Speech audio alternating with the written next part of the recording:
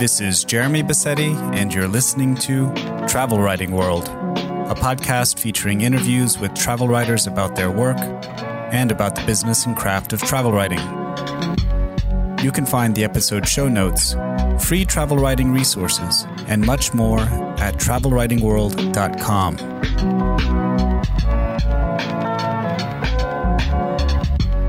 In today's episode, we remember Bruce Chatwin on what would have been his 80th birthday. Jonathan Chatwin joins me to talk about Bruce's life and work, and we have testimonials from Nicholas Shakespeare, Susanna Clapp, Colin Thubron, Sarah Wheeler, and Michael Meyer. So now, we remember Bruce Chatwin. Well, I'm here with Jonathan Chatwin, author of a monograph of Bruce Chatwin called Anywhere Out of the World. We're here to celebrate and to discuss the work and the life of the complicated figure, Bruce Chatwin, on what would be his 80th birthday this May 13th. Welcome to the podcast again. It's great to be back, Jeremy. So, what are we doing here? What am I doing here is the title of one of his books. What are we doing here? Well, I hope we're keeping the flame alive a little bit. I spent a good few years, about 6 years, working on Bruce Chatwin. And at the time, he seemed to be fading slightly from literary fashion. Obviously, he died in 1989, so it has been, 31 years since then. And I think he was such a bright light in the 80s in the British literary scene. And then there was a bit of a correction, perhaps, over the last couple of decades. So I hope that we can continue to bang the drum for what a remarkable and original writer he was, and perhaps remind people of some of that rare talent that he possessed. I mean, Tom Maschler, who is his publisher, Jonathan Cape, he always said of his kind of team of writers at Cape, and he had Salman Rushdie and Martin Amis and Julian Barnes.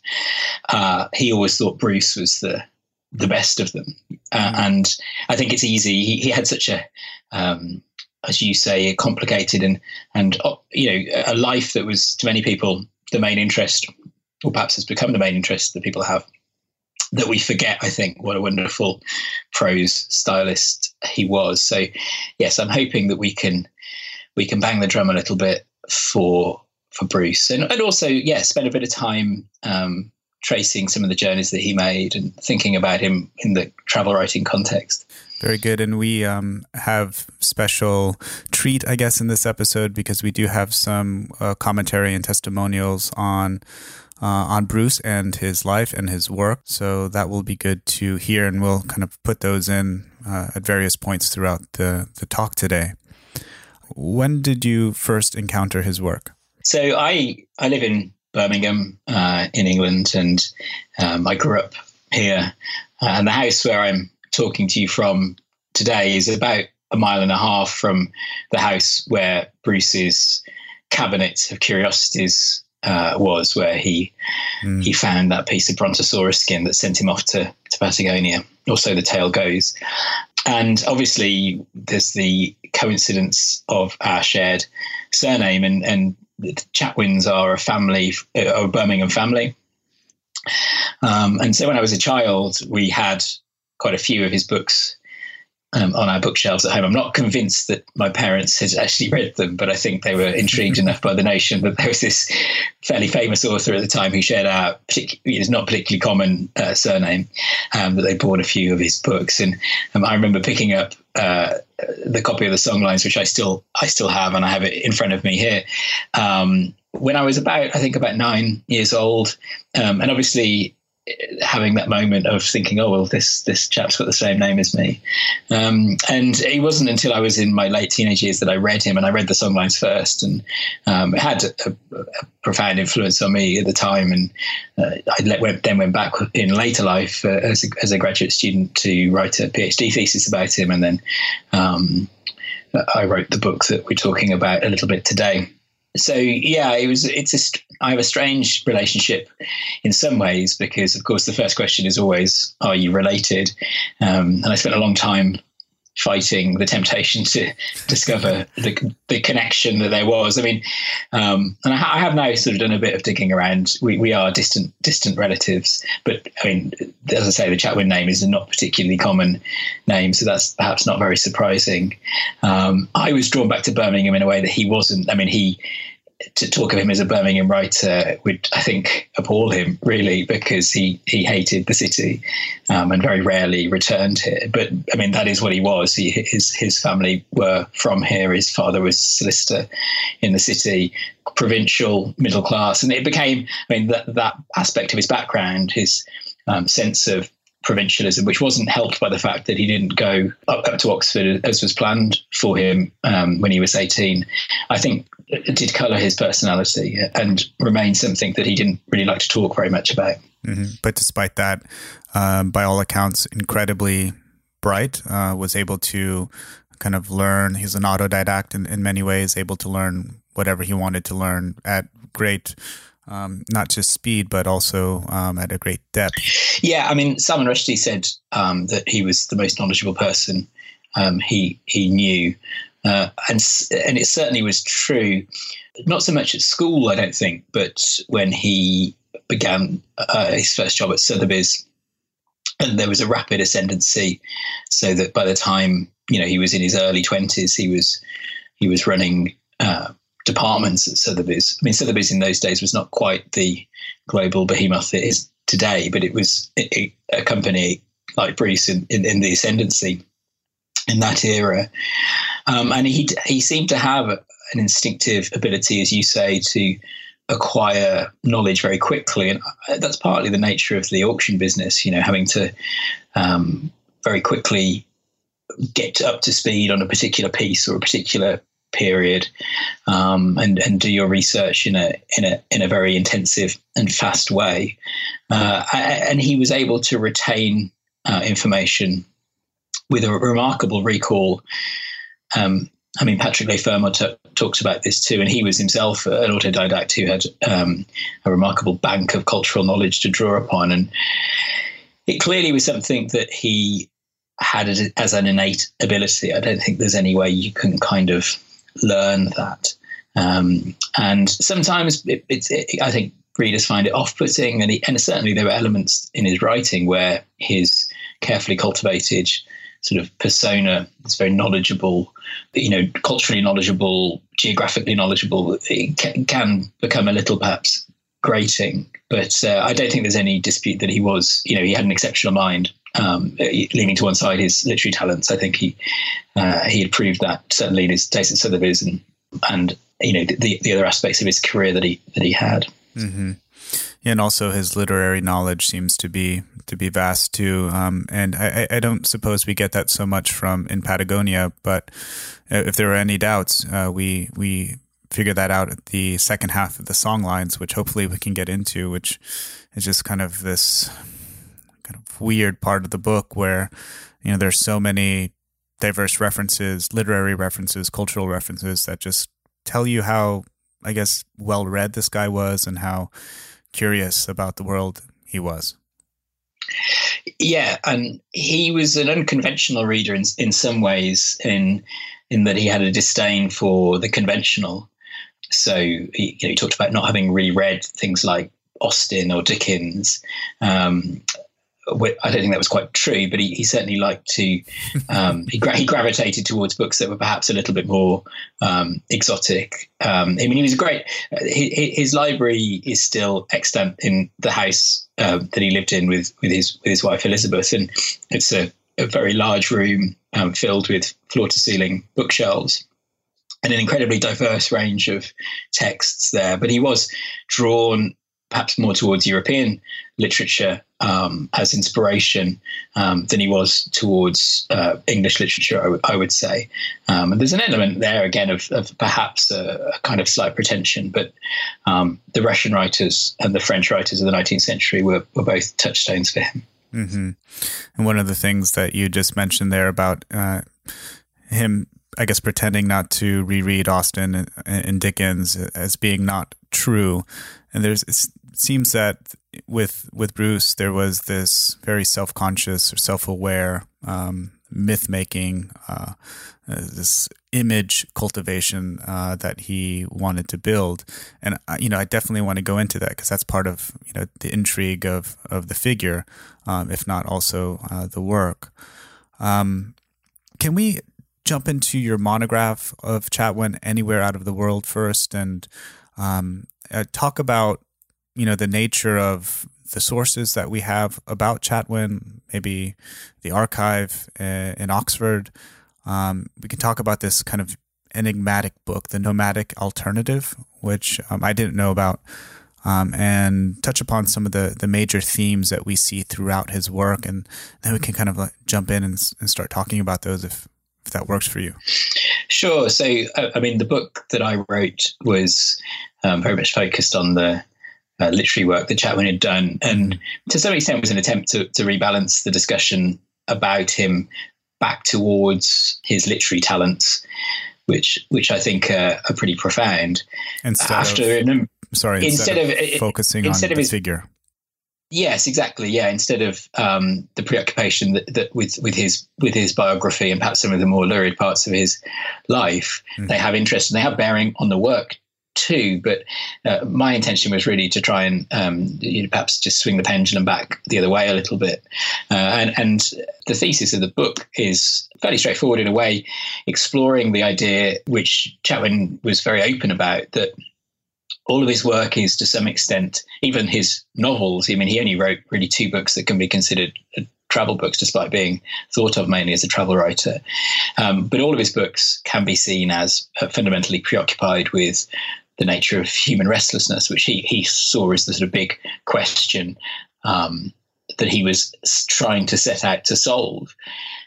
And the first version of his solution to this question is a very baggy manuscript of a book called The Nomadic Alternative, which was never published.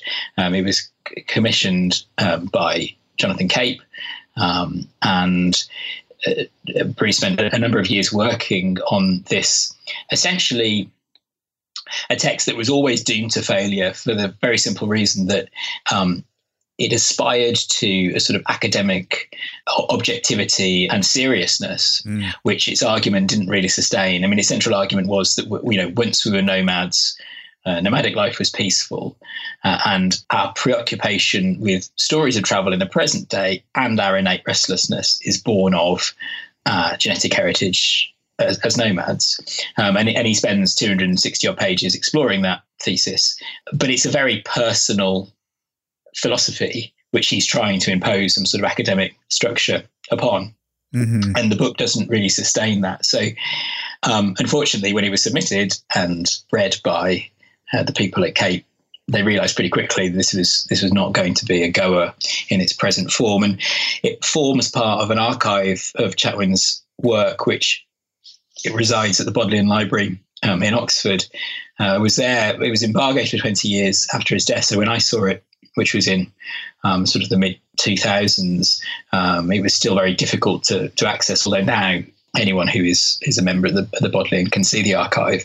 And within the archive, there's the manuscript of The Nomadic Alternative and also a huge number of his notebooks, those famous moleskin notebooks that have been amazingly lucrative for the company that about 15 years ago decided to resurrect the brand. So I spent a long time looking through that manuscript and trying to take apart the argument that he put forward, seeing it really as a foundational text for him in what he would do next, so the books that he would write subsequently.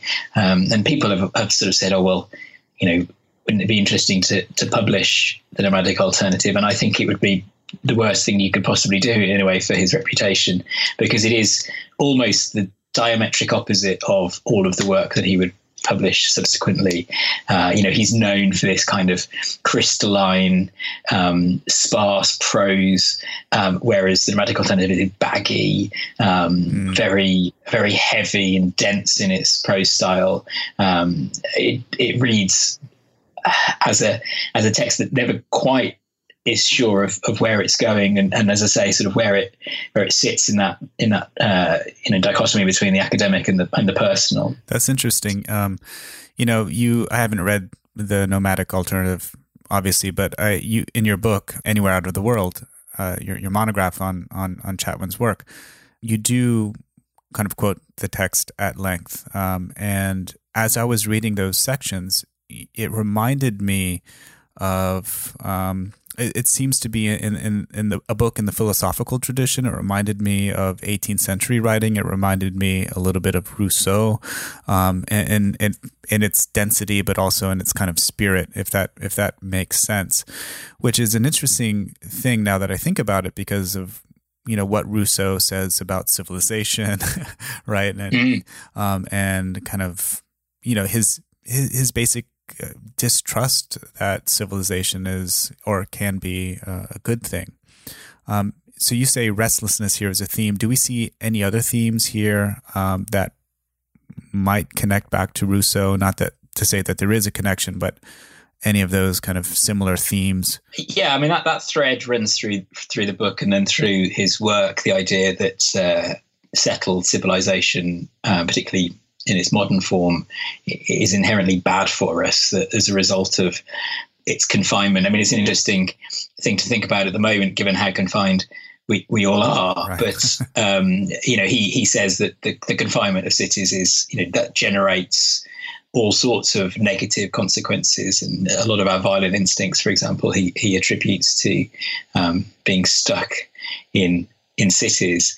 He was always searching for a sort of model of the noble savage that he could draw on, sort of peace. I mean, the trouble, of course, is that the term nomadism has a very, pastoral nomadism has a very specific definition, and actually what he wants to do is lump together everybody who travels, and so you have chapters in The Nomadic Alternative about hunter-gatherers, chapters about nomads, and chapters about other sorts of pilgrims and people who travel for other reasons, and he sort of lumps them all together, whereas of course their motivations are incredibly diverse, and I think you're absolutely right in the sense that it feels like a text that could have been written in the 18th century or even before. And Robert Burton's Anatomy of Melancholy is one of the touchstones for Chatwin in writing it, which is this absolutely enormous, very idiosyncratic exploration of the notion of melancholy,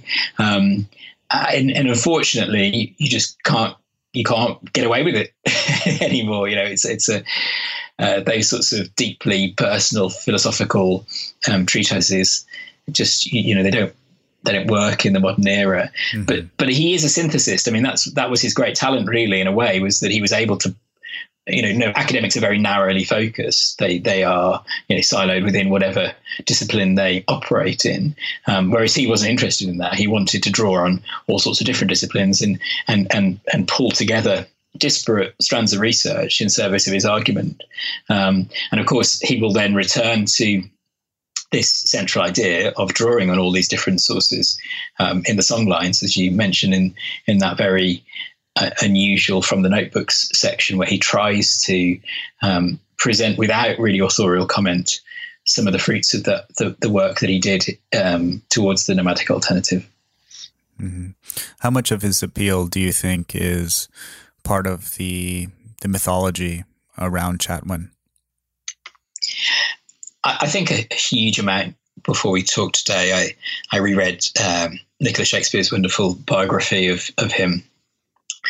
And I just you read the story of his life, and I think Elizabeth said that he was lucky in every aspect of his life apart from his death, and I think that really comes across when you read Nicholas's biography, because he was so fortunate in the life that he lived, and that he was always sort of at the right place at the right time, and to go up from Marlborough School, which is where he went to secondary school, and get a job at Sotheby's just at the moment where Sotheby's was about to transform from a fairly small, London auction house into this sort of global brand we know today, and then to go from that to this roving brief as an arts correspondent for the Sunday Times. These jobs just don't exist anymore. Getting sent off kind of on expenses to travel around the world, pursuing stories of his own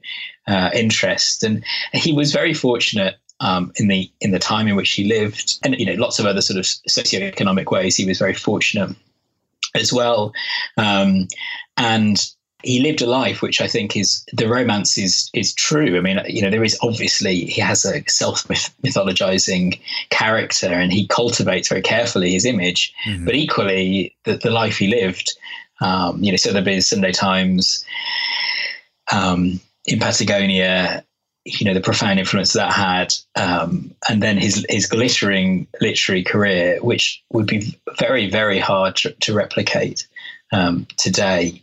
I think even successful young travel writers, I think there's just the publishing industry has changed too much for a life like Chatwin's to be feasible, I think, anymore. Yeah, and of course, some of the appeal of Chatwin is these fabulous stories that he tells, right? Not just the stories that he tells, but the stories that others tell of him. Why don't we listen to a testimonial now from one of his friends, Colin Thubron? What I loved about Bruce was his fascination with ideas and with the whole strangeness and astonishment of life. There was kind of raw vitality about him, which made life seem exciting and vibrant and larger when he was around. Somehow the horizons opened.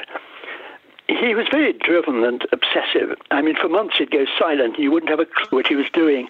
Then suddenly you get a telephone call, and he'd say, "Colin, when I was an anthropological student, I was always wondering, when the first fire was documented, when domestic fire came. Now I've just been with Bob Brain at the Swartskens Cave in South Africa, and in the first cubic centimeters we excavated, there were some fragments of bone which looked charred. That level was close to 2 million years old. And this morning I had a letter in which Bob says the bones were definitely burnt. So I may have been at Swartskens on the day the world's earliest hearth was found. I held that bone in my hands." Then down would go the telephone, and you wouldn't hear again from him for months. At first, I think he wanted his writing to be like, as he described it to me, like Cartier-Bresson snapshots, one after another, because this love of the pictorial he had. And one can feel this in his descriptive work, that fascination with the vivid image. Often he sort of picks out a particular attribute of somebody which encapsulates and gives insight into the whole person, often something a little quirky. But on the other hand, he could never resist a good story. And of course, the two aren't really compatible, to be writing exactly like Cartier-Bresson snapshots and involve a narrative. But you find the two combine wonderfully in Patagonia. His own talk was full of stories, often quirky, rather outlandish ones. But there was also this passion always for revelatory ideas about the earliest fire or the origins of evil. You always felt Bruce might one day come back with the key to the mystery of life. How could you not miss him? That was great. Bruce Chatwin's stories are great and fantastical. I remember reading about one of his stories about him going blind, waking up one morning blind. There's another story, I think it's in Granta, it's called The Bay, where he refers meeting to a guy, a quirky figure with a mustache named the Grand Chamberlain or something, with whom he exchanges artifacts at Sotheby's, I believe. Just something about the stories that he tells and the stories that he gets himself into that are just unbelievable and fantastical. Yeah, and he was never, I think there's parts. I mean, that the essay you're talking about where he talks about going blind and setting off to the Sudan, and in the mid 1960s, he always liked to cultivate the idea that he had undertaken sort of long, very challenging desert journeys, and sort of Borthwick Thesiger-esque had embedded himself amongst the nomads, and that wasn't really true. That he did make, travelled all over the world, but they tended to be relatively short trips, and he wasn't sort of roughing it in quite the same way as writers like Thesiger were. But he tended to parachute in I mean, the Songlines is a perfect example of this, where anthropologists throw up their hands about that book, and he spent very little time on the ground in Australia, really, given the complexity of his subject matter. But he wrote a book that has been the best read book on Aboriginal Australia for the last 30 years, and that, I think, irritates, understandably, a lot of people. But it speaks also to the ability that he had to transform the raw material of stories into something that was very compelling for people. Yeah, that's interesting. There's a quote here that I wrote down. Bruce said, "I'm more interested in story and storytelling than I am in traveling, but stories come more easily to you when you are traveling," right? So it seems here that he's kind of acknowledging a little bit the ability to create stories and fictions, even if it's connected to some like real event. I think many people in travel writing open a book with the idea that everything that they're reading is absolutely true, right? And he's playing with that, I think, a little bit. In the Songlines, there's this central ethical issue which he never really wanted to confront in the book or in conversations around it, which is that he's dealing with sacred, secret knowledge of a culture that is very much not his own, and of a culture that he had a relatively superficial understanding of. There are people from outside Aboriginal communities who study the Songlines and the system of mythology around them, but they will always acknowledge how complex these ideas are, and that it will take decades to sort of acquire an understanding of it that does it justice. The problem was that he was drawing on a book called Songs of Central Australia by Ted Stralow, who was the son of a Lutheran pastor and had grown up on a mission for Aboriginal Australians. So was sort of part of this community, but was white. And this book, and Stralow in general, was a controversial book, and he was a controversial figure. And that is never acknowledged in the book or by Bruce. And he took an attitude that, he wouldn't write the books that he does if he spent 30 years getting himself immersed in the field, which is a real ethical problem that is very hard to resolve. And it's a thorny issue, because you can very easily end up feeling like the whole work is founded on some sort of exploitation by Bruce, that he used these people in the service of his wider argument. And it's actually quite difficult to counter that. I think I'd say a couple of things perhaps in his defense. The first is that he, in his work, did an enormous amount to bring to the world's attention. The Songlines was a bestseller internationally. A culture and a community that people outside of Australia perhaps knew very little about. So I don't think you can entirely dismiss that. And the second thing is, I think what he probably would have said, and I'm not sure whether this helps or hinders his case, but really that the Songlines that he presents in the book aren't truly the Aboriginal Songlines, because of course he didn't fully understand what they were. He saw in them a sort of poetic representation of some of the ideas that he had held for an awfully long time himself. So they get kind of co-opted or assimilated into his own personal version of this mythology, which he sees as a global phenomenon rather than just something that's specific to Aboriginal Australia. It's a question that has certainly had become the main focus of kind of academic inquiry into Chatwin's work.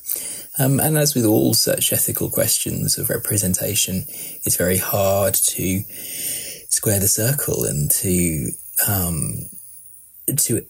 acknowledge the flaws and not end up entirely dismissing the person and the work. I think there's little doubt that if the book was to have been written now, the publishers would be much more wary of this sort of white man wades into a culture that he isn't part of, and very selectively picks out the bits that suit his own idiosyncratic view of the world.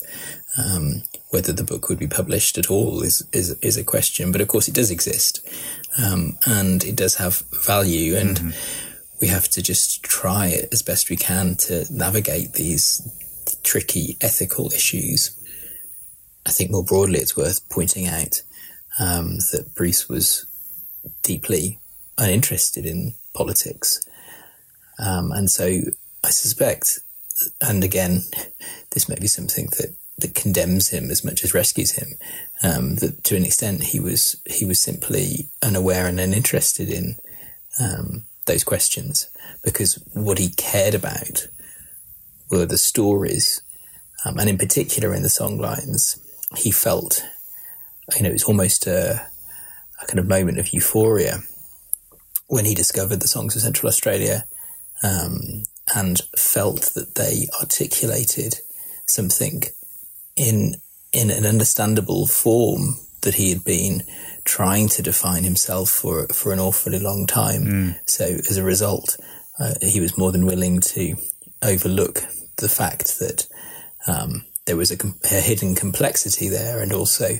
all sorts of ethical questions that he really did need to address and resolve before he waded into that subject matter. Mm-hmm. Yeah, and perhaps in his travel books, right, the way that in which he kind of conveys those notions of restlessness and going against consumerist society and whatnot, the best way in which he can do this is through fabrication or storytelling, right, which is perhaps one of his chief preoccupations. And in fact, there's that famous story from Paul Theroux where, he tells Bruce to, you got to come clean, man. You got to come clean. And Bruce replies, I don't believe in coming clean, which is insightful in many ways, but especially insightful in terms of storytelling. And yeah, in many ways, of course, the two of them inhabit sort of polar opposite ends of the travel writing continuum, if you like, that Theroux's books are all about the lived experience, warts and all, and often there are a lot of warts, right? It's often quite the grueling experience of travel is very, very present in Theroux's work, and in a way, I suppose that they're drawing on slightly different traditions, or they inhabit slightly different travel writing traditions, and Chatwin is much more in a tradition of a writer who has a particular argument or sort of philosophical idea that they want to shape the material to fit. And you see it, he's not, Peter Matthiesen's The Snow Leopard is another example of this, from the same sort of era, where the journey becomes metaphorical in some way of some sort of transformation or some sort of wider philosophical point. I think the problem for readers is, unless you know an awful lot about his biography, it's very hard to delineate between fact and fiction. And that frustrates, I think, some readers. And certainly there are moments that I chafe at. There's a bit in the songlines where they're out in the outback somewhere, and in the book, the Aborigines are all scared of snakes, and so they sleep on the roof of the Land Cruiser. And Bruce sets himself up this snake-proof ground sheet, which he sort of pegs up at the corners and then sleeps on the ground. And it's all presenting Bruce as this sort of fearless traveller. And actually, when Nicholas Shakespeare went back and talked to the people who were with him then, actually it was the complete opposite of that. Bruce had been terrified of snakes and had slept on the roof. That's a bit upsetting as a reader, because you think that's not just a truth and a half. It's not a slight manipulation of the facts. It's a complete inversion of the facts, clearly done to sort of bolster the mythology of this character that's at the centre of the songlines.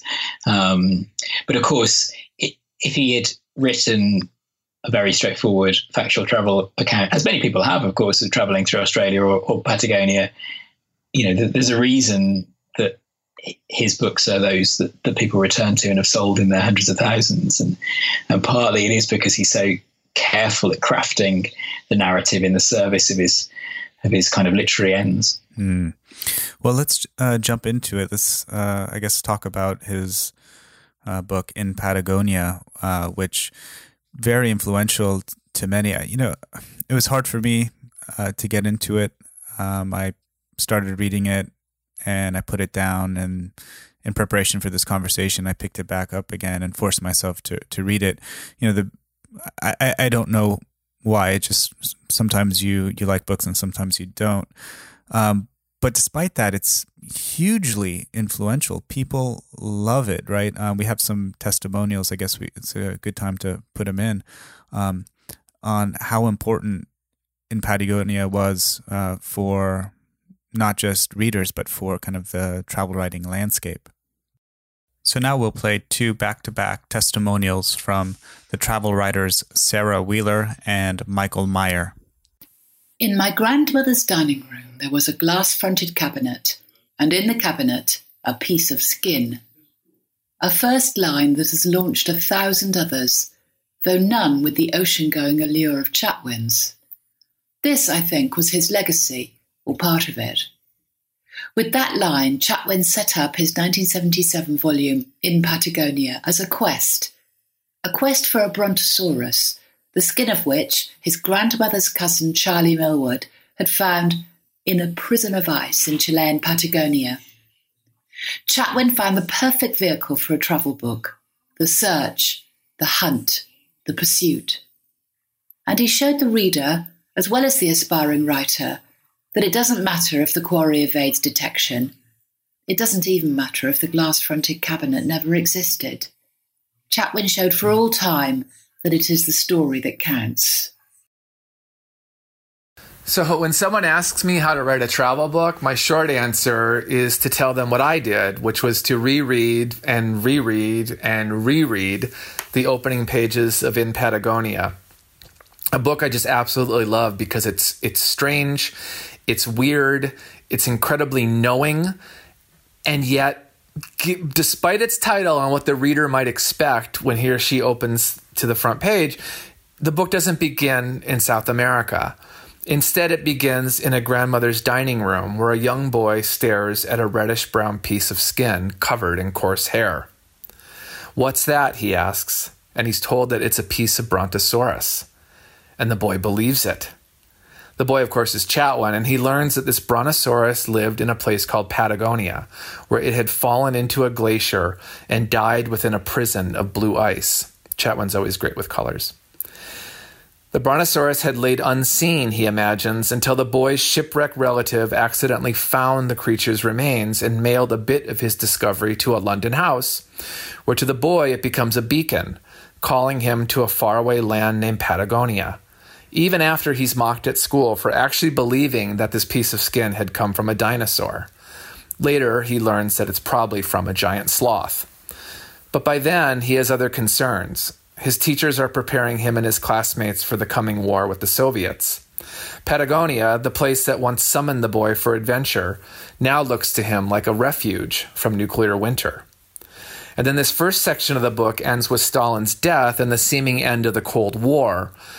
But there's a confession from our narrator who adds, "I continued to hold Patagonia in reserve."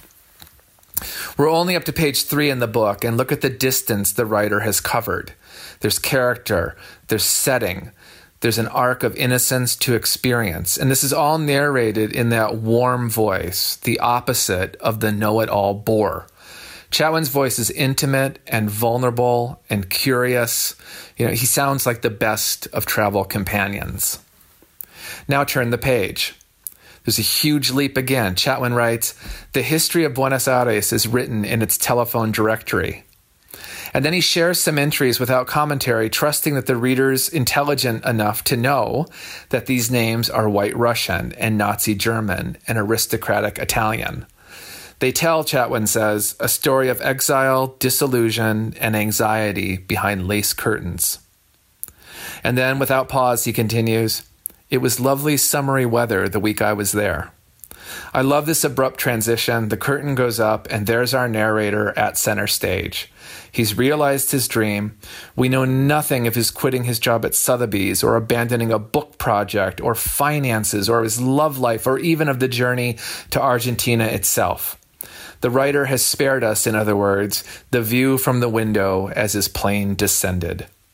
To his story of Patagonia, these details aren't nearly as important or as interesting to the reader as that piece of skin and the grip that a place can put on us long before we are free to travel on our own.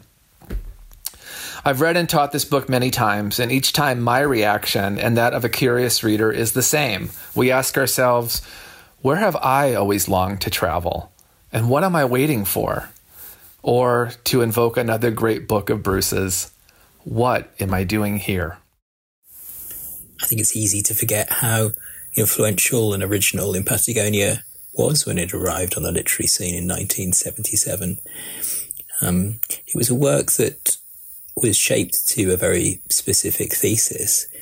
Patagonia was a resonant metaphor for Chatwin of the restlessness that he'd been exploring in the nomadic alternative, in that it was a place that had attracted an enormous number of emigres from around the world, particularly Europe, who had come in search of an escape from the privations of life at home.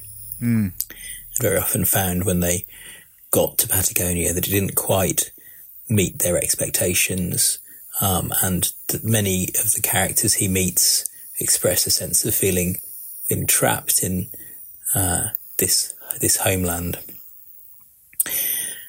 And tied in with that is the notion of the quest, which his characters are engaged on, of course, as well. The quest for a better life, the quest for the golden land, if you like. And Bruce is on a quest as well, and his quest is to go back to the cave where this piece of Brontosaurus from his grandmother's cabinet was found. And he sort of moves around in a fairly unfocused way for much of the book. The transitions between the different locations are sometimes quite hard to follow. But his ultimate destination is intended to be this cave at Last Hope Sound. And when he gets there, of course, he doesn't find the object of his quest. The skin is long gone. What he finds instead is a load of Mylodon dung. And then the book carries on beyond this narrative point and sort of subverting the idea of the travelogue and having any sort of fixed ending, and it ends with him still in motion on a boat, listening to a man play at La Mer on the piano. And so he combines these two kind of central ideas that are adopted from the nomadic alternative. The idea of the quest, which is central to his thesis in that book, as one of the archetypal forms of human storytelling, which embody the journey that we would have taken in the past, full of risk and adventure, along with his central trope of human restlessness, the idea that we are never satisfied where we are. Right. And so the conceit of the skin and the place of Patagonia itself resonantly expressed for him both of those ideas. So it's a heavily shaped, heavily worked book, not least because when it arrived at Jonathan Cape, the manuscript was actually quite loose and baggy, and Susanna Clapp, who edited it, stripped out, along with Bruce, about a third of the book, to make it a much shorter book with these short episodic sections, and really focused it in on its narrative purpose a little bit more. He was very lucky to have that, of course. I think most publishers today taking what was sort of the second manuscript in a way that he'd submitted, the first being The Nomadic Alternative, which was unpublishable, the second in Patagonia being a book that needed a lot of line-by-line editing. I think a lot of publishers today would say, well, sort of thanks, but no thanks. But he was lucky to have the publisher that he did, and very lucky to have the editor he did in Susanna Clapp. And together they shaped it into this book. And it was just, I think, what the publisher and Susanna and then readers saw in it was this incredible new original voice in travel writing, and somebody who was very willing to discard some of the old conventions of the genre. Well, let's talk about the song lines. It pulled me in, a lot better than In Patagonia did. It's a book where he goes to Australia, right, where he is kind of searching for knowledge on these dreaming tracks. Or what are they in Aboriginal culture? So, the song lines are incredibly difficult to define and have been the subject of study, anthropological study for people, expert in the field. And Bruce's interpretation of them is in the service of his overarching idea about the nature of human restlessness, and the idea that actually for him these songlines sort of spread across the world. It's quite a grand thesis he comes up with. But I'll read you what he wrote in The Nomadic Alternative as a definition of these songlines, or dreaming tracks as they're sometimes known. And this is what he writes: all over Australia zigzagged the mythical tracks of the ancient ancestors, who had wandered about the subcontinent in the dream time, creating topographical features as they went. One could only see the tracks if one knew they were there. To an outsider, they were invisible, and today these untrodden paths pass through sheep stations, cities, rocket ranges planted by white men. An Aboriginal could read a track as he memorised a song. He knew each crag, totemic tree, river crossing, waterhole, or bend in the way in due succession.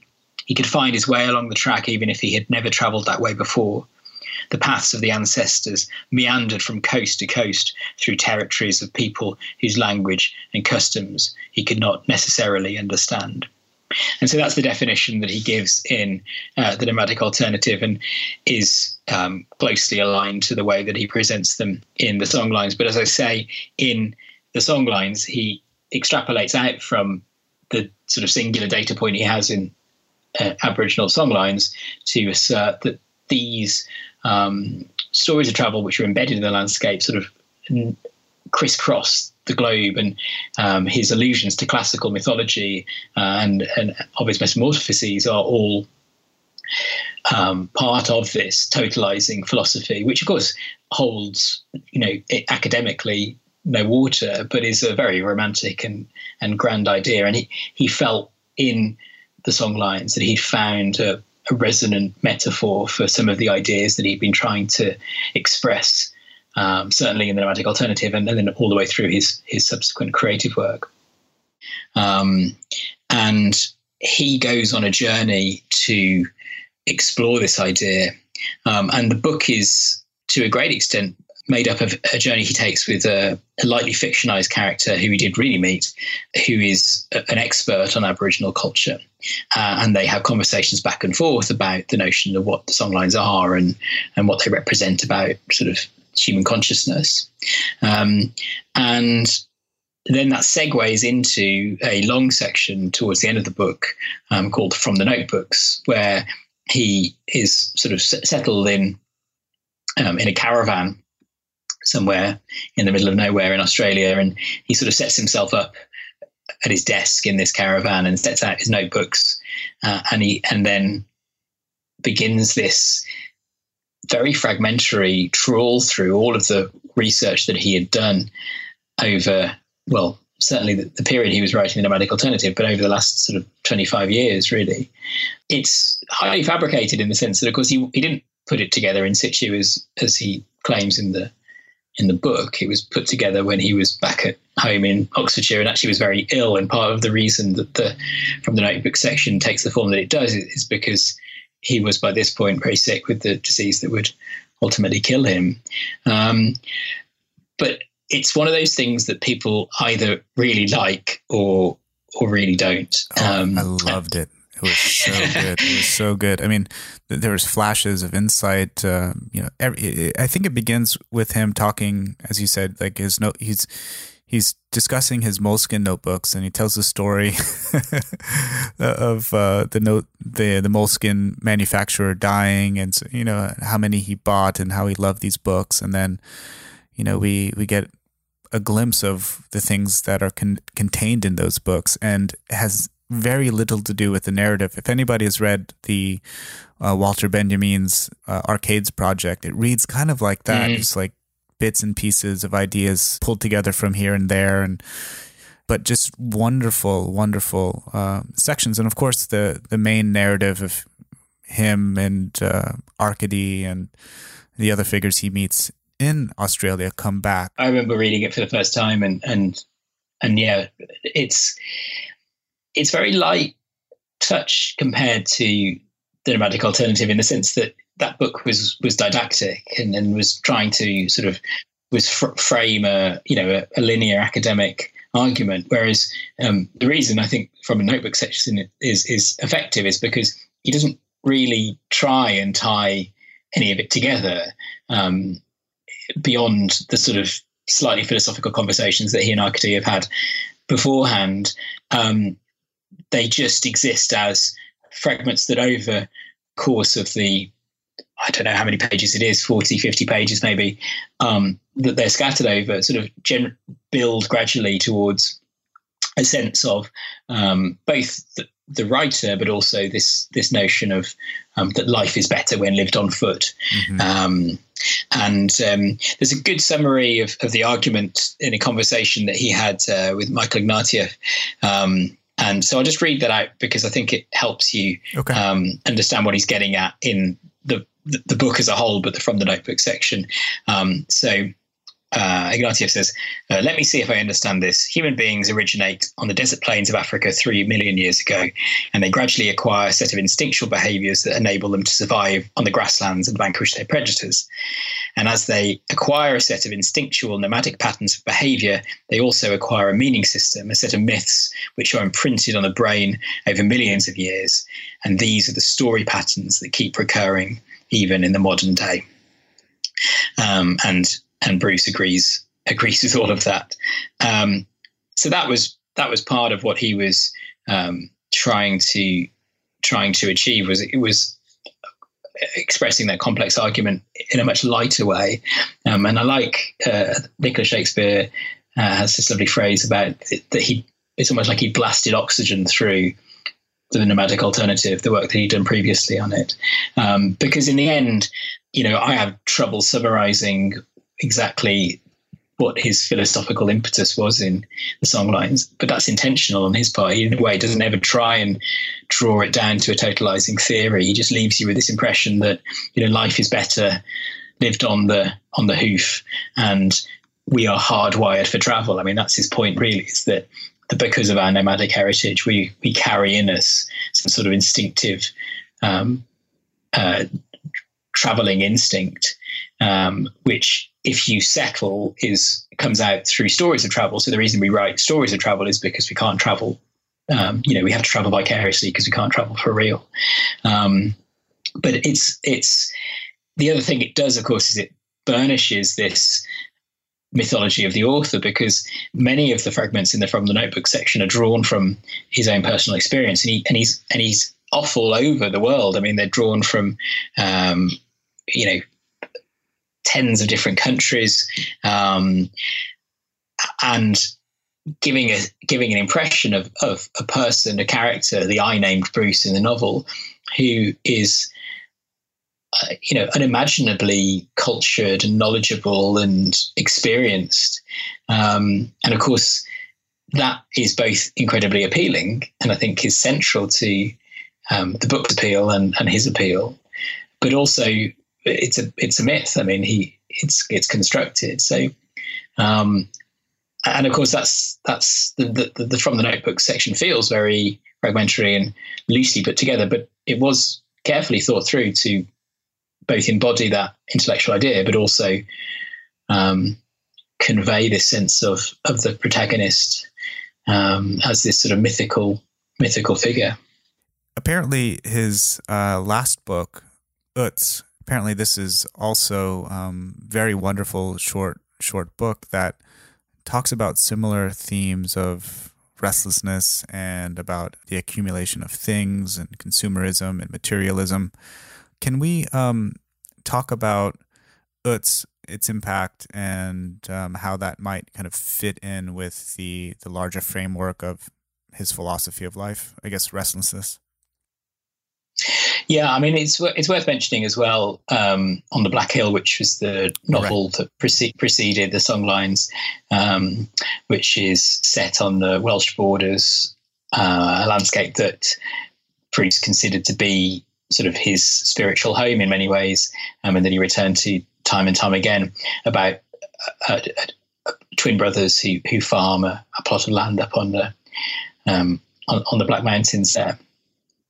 I mean, in both On the Black Hill and I mean, I feel bad if we don't mention that he did write a book in between in Patagonia and On the Black Hill called The Viceroy of Ouida, which still remains the least read of his books, about the slave trader Francisco Manuel da Silva.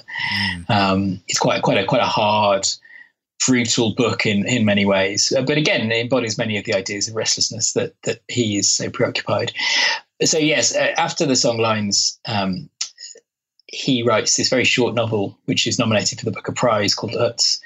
And it continues in a way on from the end of the Songlines, because at the end of the Songlines, there's this moment of sort of romantic union between Bruce and anyone, but between two of the other characters in the I hesitated then to know what to call the Songlines. I think novel is in some ways safer, but perhaps not quite accurate. And this idea that these two people have found one another, and that sort of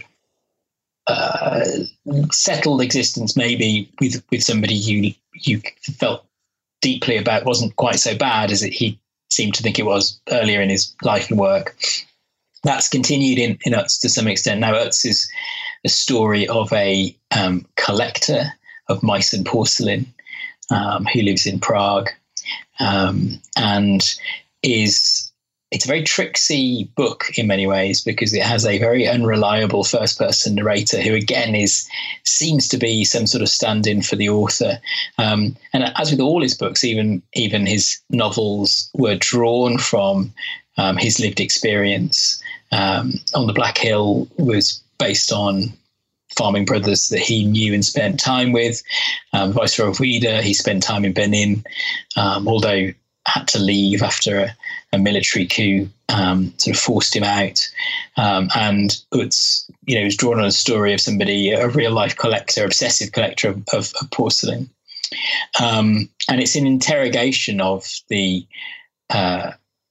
limitations that collection impose on your life, and the psychological motivations behind collecting objects of great value and beauty, and ultimately whether or not real life is a substitute for these objects. And we never quite know where we stand with those questions, because the narrator is, as I say, fundamentally unreliable and actually knew very little of Utz himself, he tells us during the course of the narrative. But it embodied, we've already mentioned, this tension that Bruce had in his real life between collecting beautiful things, and he had some wonderful collections of very unusual art, and was always fascinated by that. The Cabinet of Curiosities comes back and back. He has these little god boxes that he made, which again are sort of little cabinets full of interesting things that he found. So that's a recurrent trope in his life. And yes, that idea of, is it better to shed all material possessions and travel light, or is there value in the aesthetic beauty of objects? That the book very much interrogates that. And as I say, then at the end of his life, whilst he was ill, he was compulsively trying to put together a collection, and there's stories of him in the grips of a kind of mania, being wheeled from dealer to dealer in London, sort of writing checks he couldn't possibly cash to buy these beautiful objects. It was a kind of way of shoring up against mortality, I suppose, for him at that point. And so he becomes almost like the character of Utz in his novel, in the period before he dies. Was this written during that period? I mean, he was ill for quite a long time, so the songlines was composed whilst he was ill, and it was the mid 1980s, and he died of AIDS, and had relationships with men throughout his life, though he was married, and it was at that point not widely understood, and Bruce, ever the mythomane, really didn't want to confront the reality of that being what he had, and it took a while to figure it out. It wasn't a straightforward diagnosis, but he would sort of talk about how he'd caught some sort of fungal infection from eating a 1,000-year-old egg in China, or all these sort of mythological stories about why he was ill, and I suppose mortality is the great leveler, isn't it? And in the end, he couldn't escape. He couldn't burnish that narrative. He became iller and iller. So he was writing the tail end of the songlines, and then Utz went whilst he was quite ill. And I mean, Elizabeth talks about him sitting at the kitchen table at their house in Oxfordshire and writing the songlines, and blankets wrapped around him, feverish, and her saying, you really can't carry on like this, and him saying, I'm a trooper, I'm going to finish this book. And he talked about the books he wanted to write afterwards as well, and I think that's the great sadness in a way of he died at 48 and had only really had a decade of his literary career. In Patagonia, he published in 1977, and he died in 1989. So it was a fairly short literary career that he had, and produced 5 books plus What Am I Doing Here, which is a sort of compilation of work in that time. But had plans to write a quite expansive long novel called Lydia Livingston, and had ideas about a book about healing called The Sons of Thunder, and so we only ever got to see phase 1 of his literary life, and I think that's the great tragedy. And I think that idea that I mentioned earlier, that he was lucky in every way in his life apart from in his death, is really true. It's 48 is no age, and I think those people who knew him much better than I mean, I'm too young to have met him, and my experience of his life and work is purely through his words on the page and meeting some people who he did know. But they talk about his innate talent and how wonderful it would have been to have seen more of his writing. Let's hear from Nicholas Shakespeare, who in 1999 published a biography of Bruce Chatwin. Bruce Chatwin at 80. I can still remember my shock when I heard that Bruce Chatwin had died. It was Wednesday, the 18th of January, 1989. I was 31, and like many who had known or read him, I felt a grief out of all proportion to my expectation.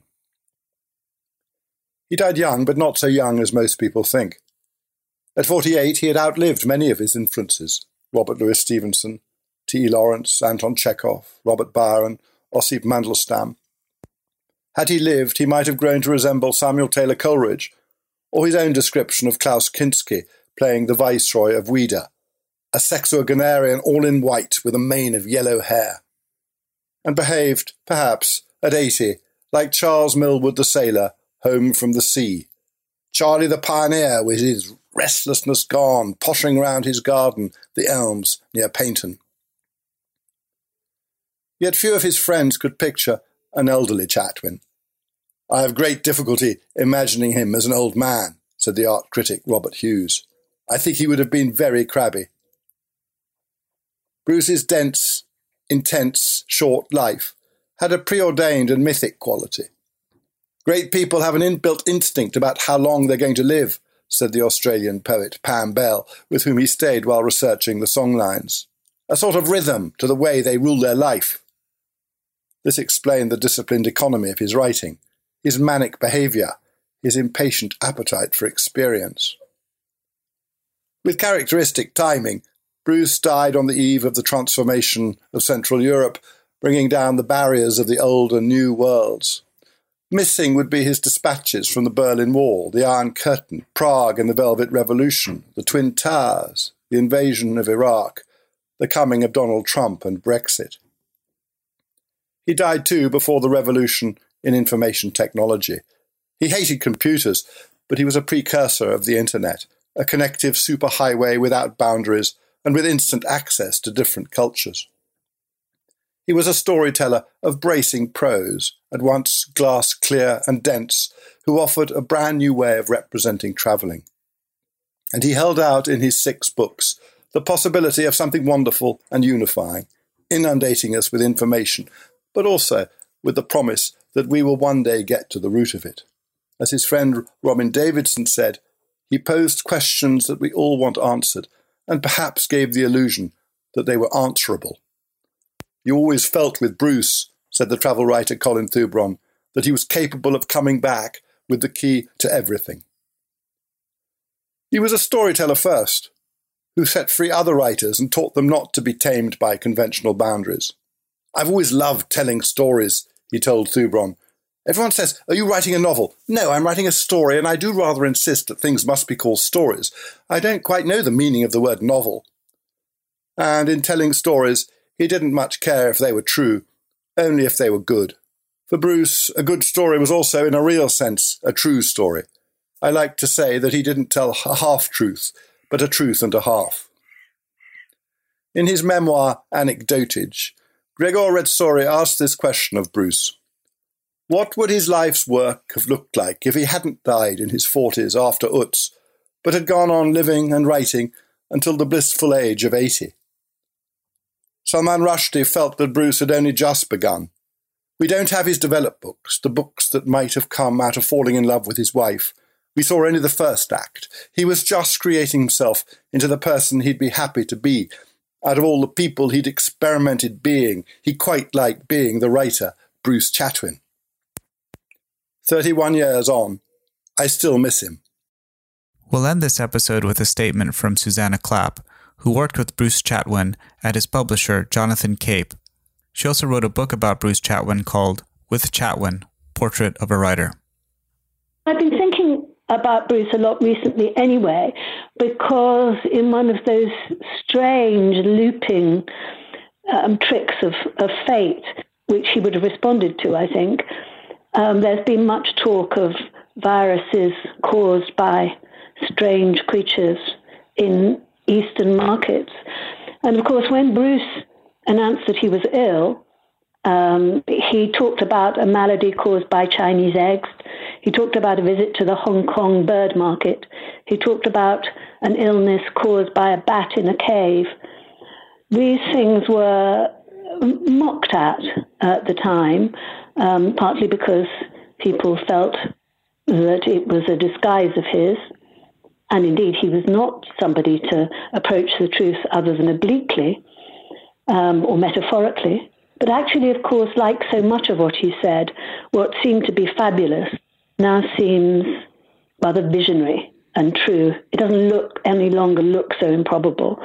And that, I suppose, is one of the many things that he did give us, me, people who admired his work and enjoyed being with him. My way of getting to know him was 79, I met him, when I was working as a young publisher.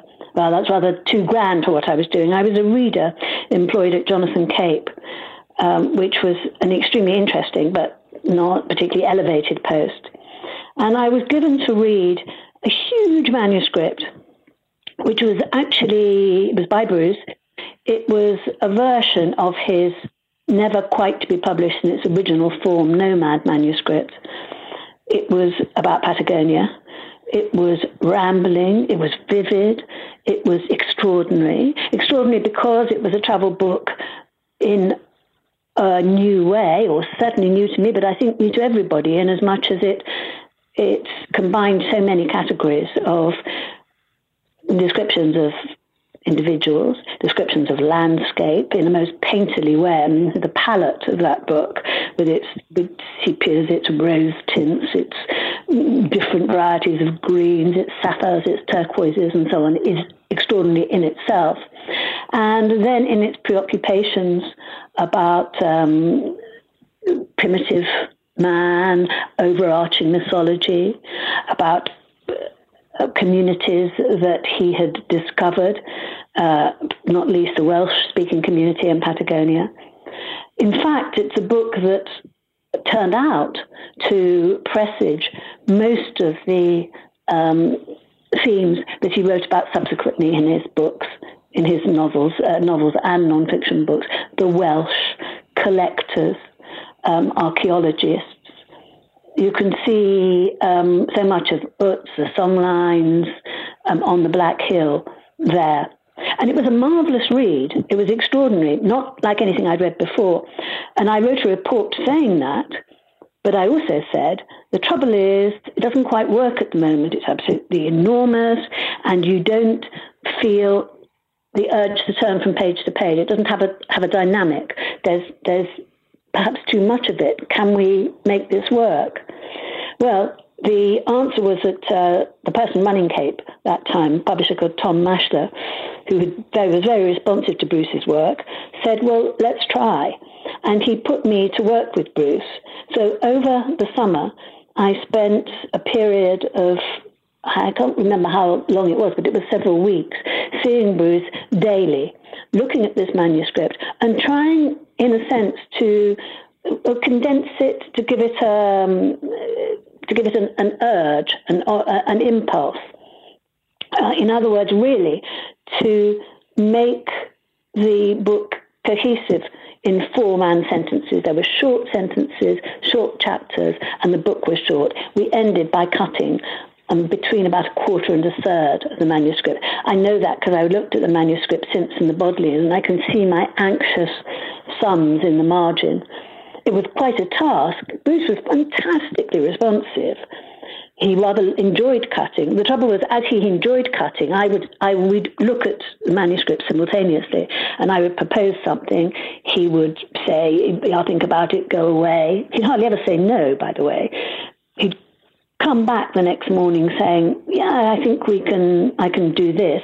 But he'd often come back with another chapter as well, so that it was a sort of surging and ebbing tide all the time. This was part of the time down in my tiny, poky room in the basement of Jonathan Cape, rather sort of dank little room next to the ladies' lab, and sometimes in a grander place, which was owned by his friend, the art dealer Casmin, who lived near Regent's Park.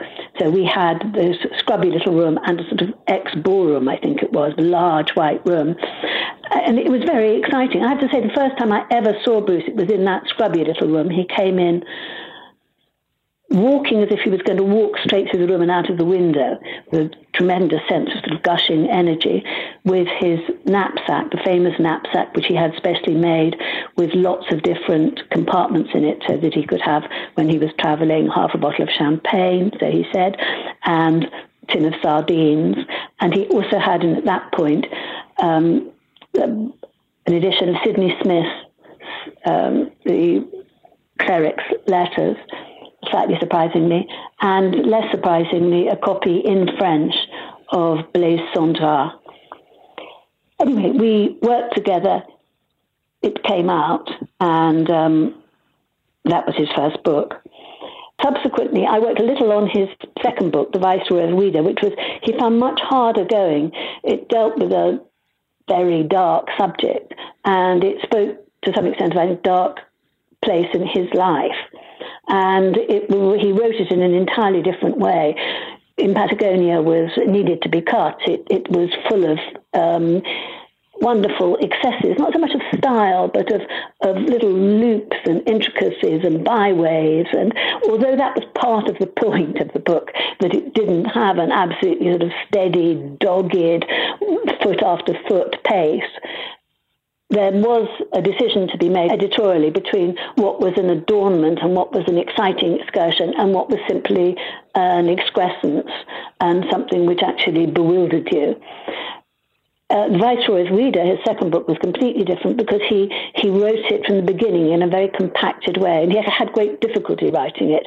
I remember going to see him in his small white room, which he'd rented in a place called Albany in Piccadilly in central London, and him sitting up against the wall, completely white-faced, just blocked. It was one of those sort of awful, difficult, writerly moments. Was it going to work? In the end, it did. Like so many of his books, it could almost have been written in contradistinction to the one that came before. Much darker, much shorter, much more compressed. That was the first of many white rooms in which I saw Bruce.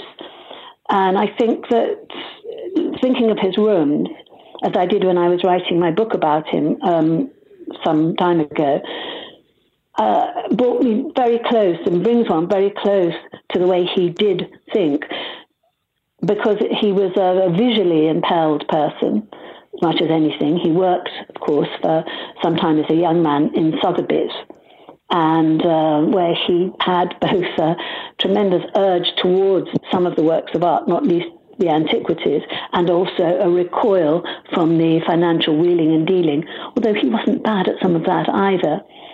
But anyway, his rooms always had one or two really striking things in them.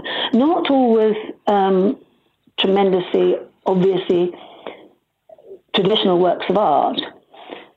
What he liked was art which didn't have apparent artists, as he liked architecture which didn't necessarily have architects.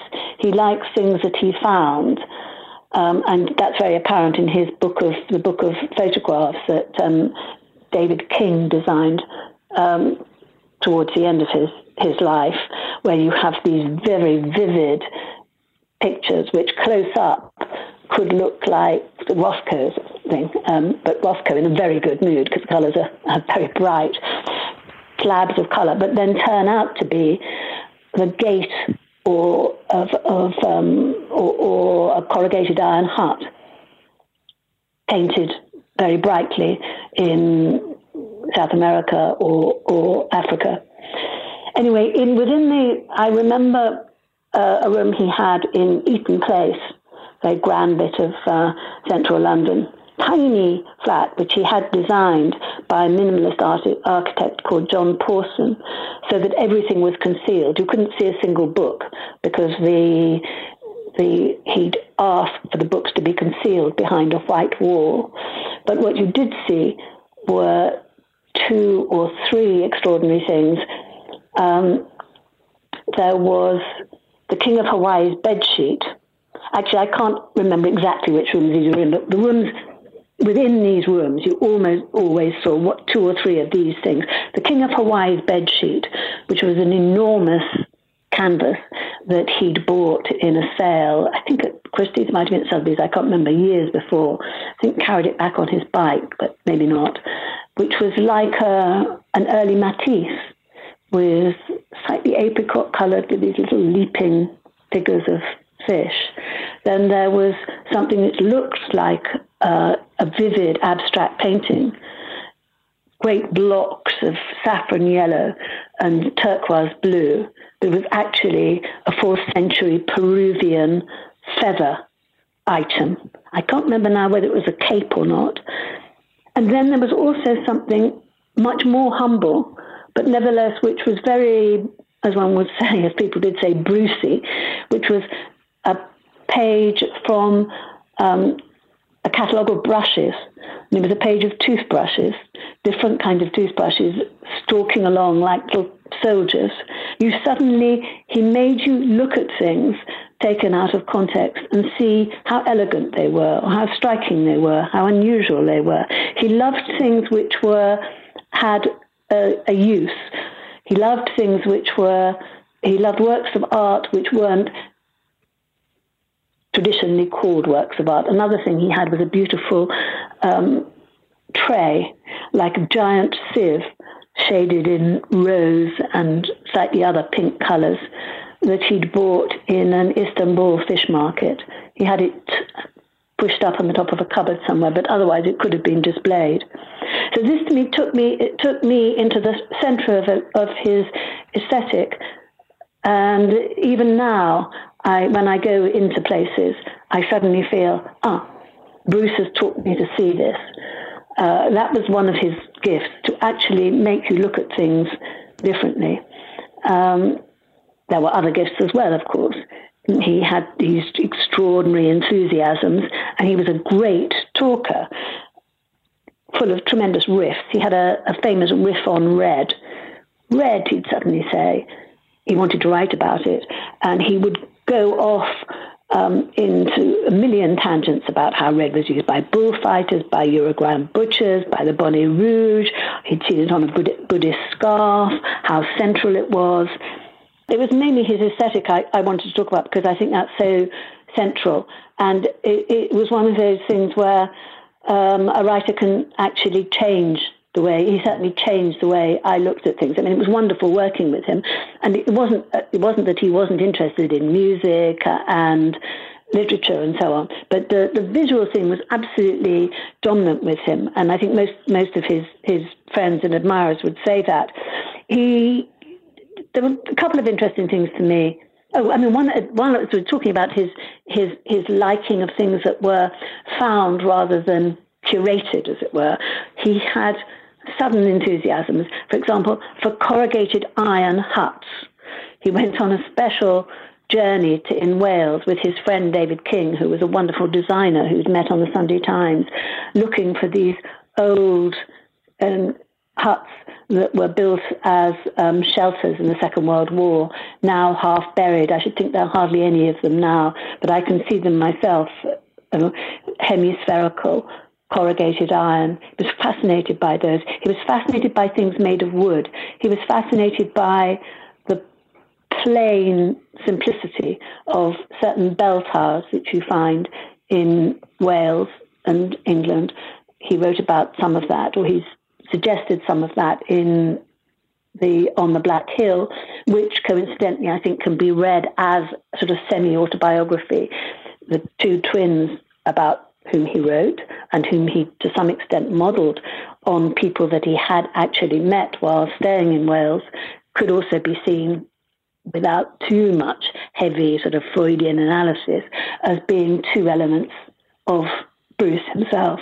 Anyway, crucial to him in turning him into a writer was a figure who adored Bruce and who was a friend of mine called Francis Wyndham, who died a couple of years ago, a very wonderful writer himself, who ran for a time the Sunday Times magazine, where Bruce turned up originally to advise on design, but turned out to be tremendously energetic in providing ideas. He said, why not, let's have a piece about Madeleine Vionnet, who was the woman who invented the bias cut, lived in Paris. Let's have a piece about Eileen Agar. Let's have a piece about Eileen Gray.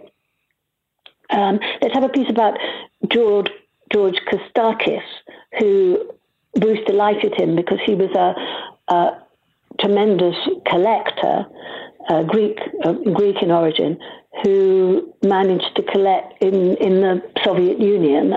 It was this combination, this paradox of capitalism and communism, which so interested him. Anyway, he kept proposing these subjects, and Francis Wyndham turned to him and said, "Why don't you write about them?" And he did, to wonderful effect. And I think what's so interesting about his pieces is both the electricity of their subject matter and also the compactness and the crispness of his description, which I think relies very much or is fueled very much by the work that he did in Sotheby's as a cataloguer. He learned how to describe things with great precision, to mount up these phrases which summoned up a piece without a lot of loose evocation. It was very exact. I mean, for all that Bruce is taxed by people for telling fibs or exaggerating, and he certainly wouldn't have denied that himself. I mean, he said, I once counted up the number of lies I wrote in a book. It wasn't actually that too bad. It wasn't actually too bad. He enjoyed the accusation in some ways.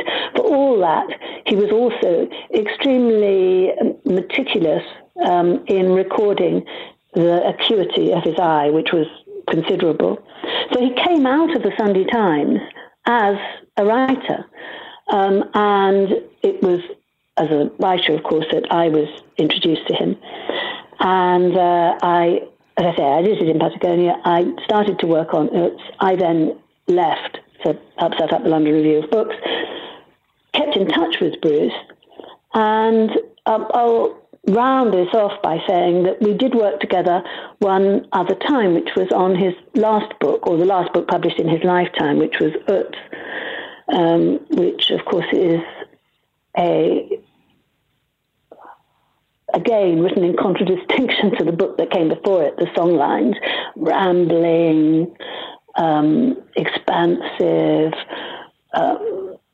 outdoors, a great full of mythical explorations.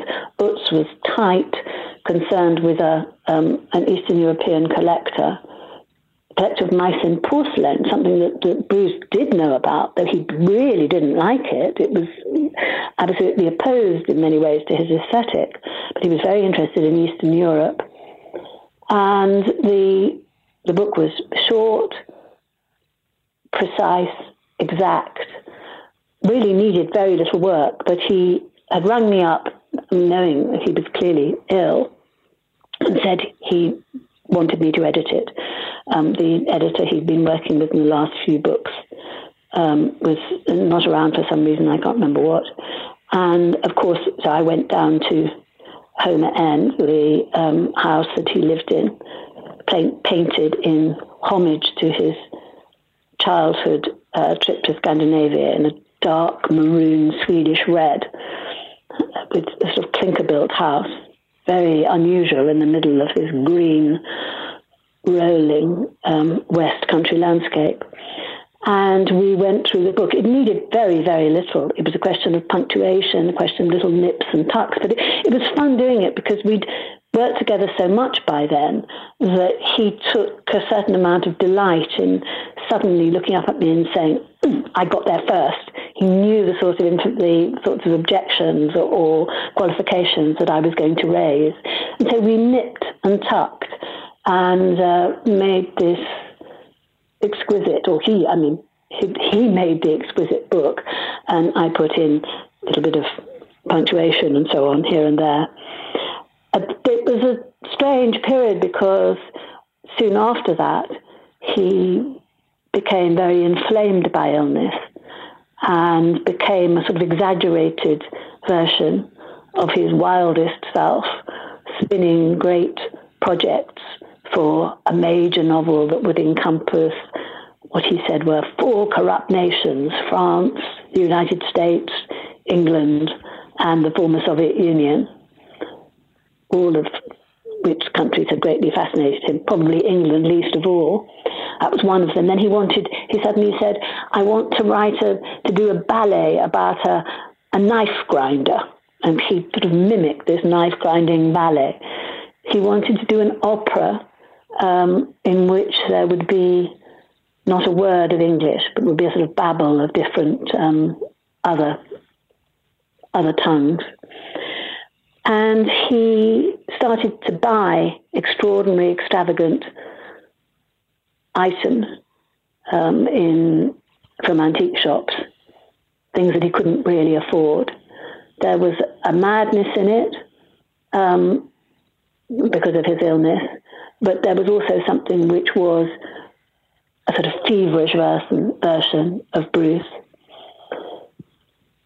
When he died, he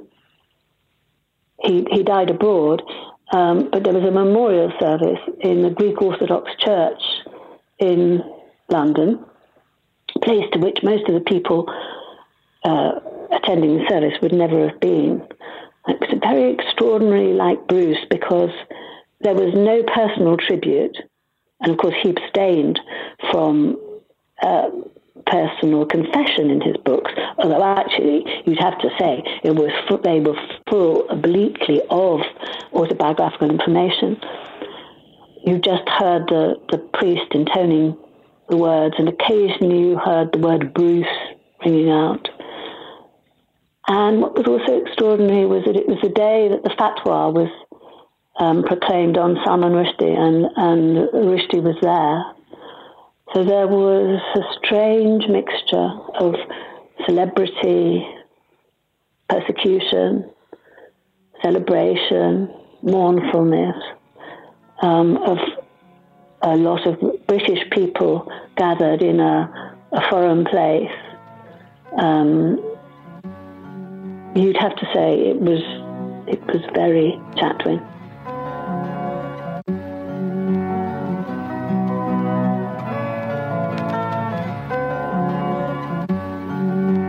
You can find the episode show notes and much more at travelwritingworld.com.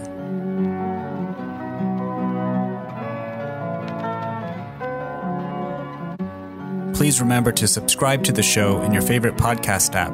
And if you find the show valuable, please consider leaving a review or supporting the show with only a few dollars a month at patreon.com/travelwritingworld. Thanks for your support.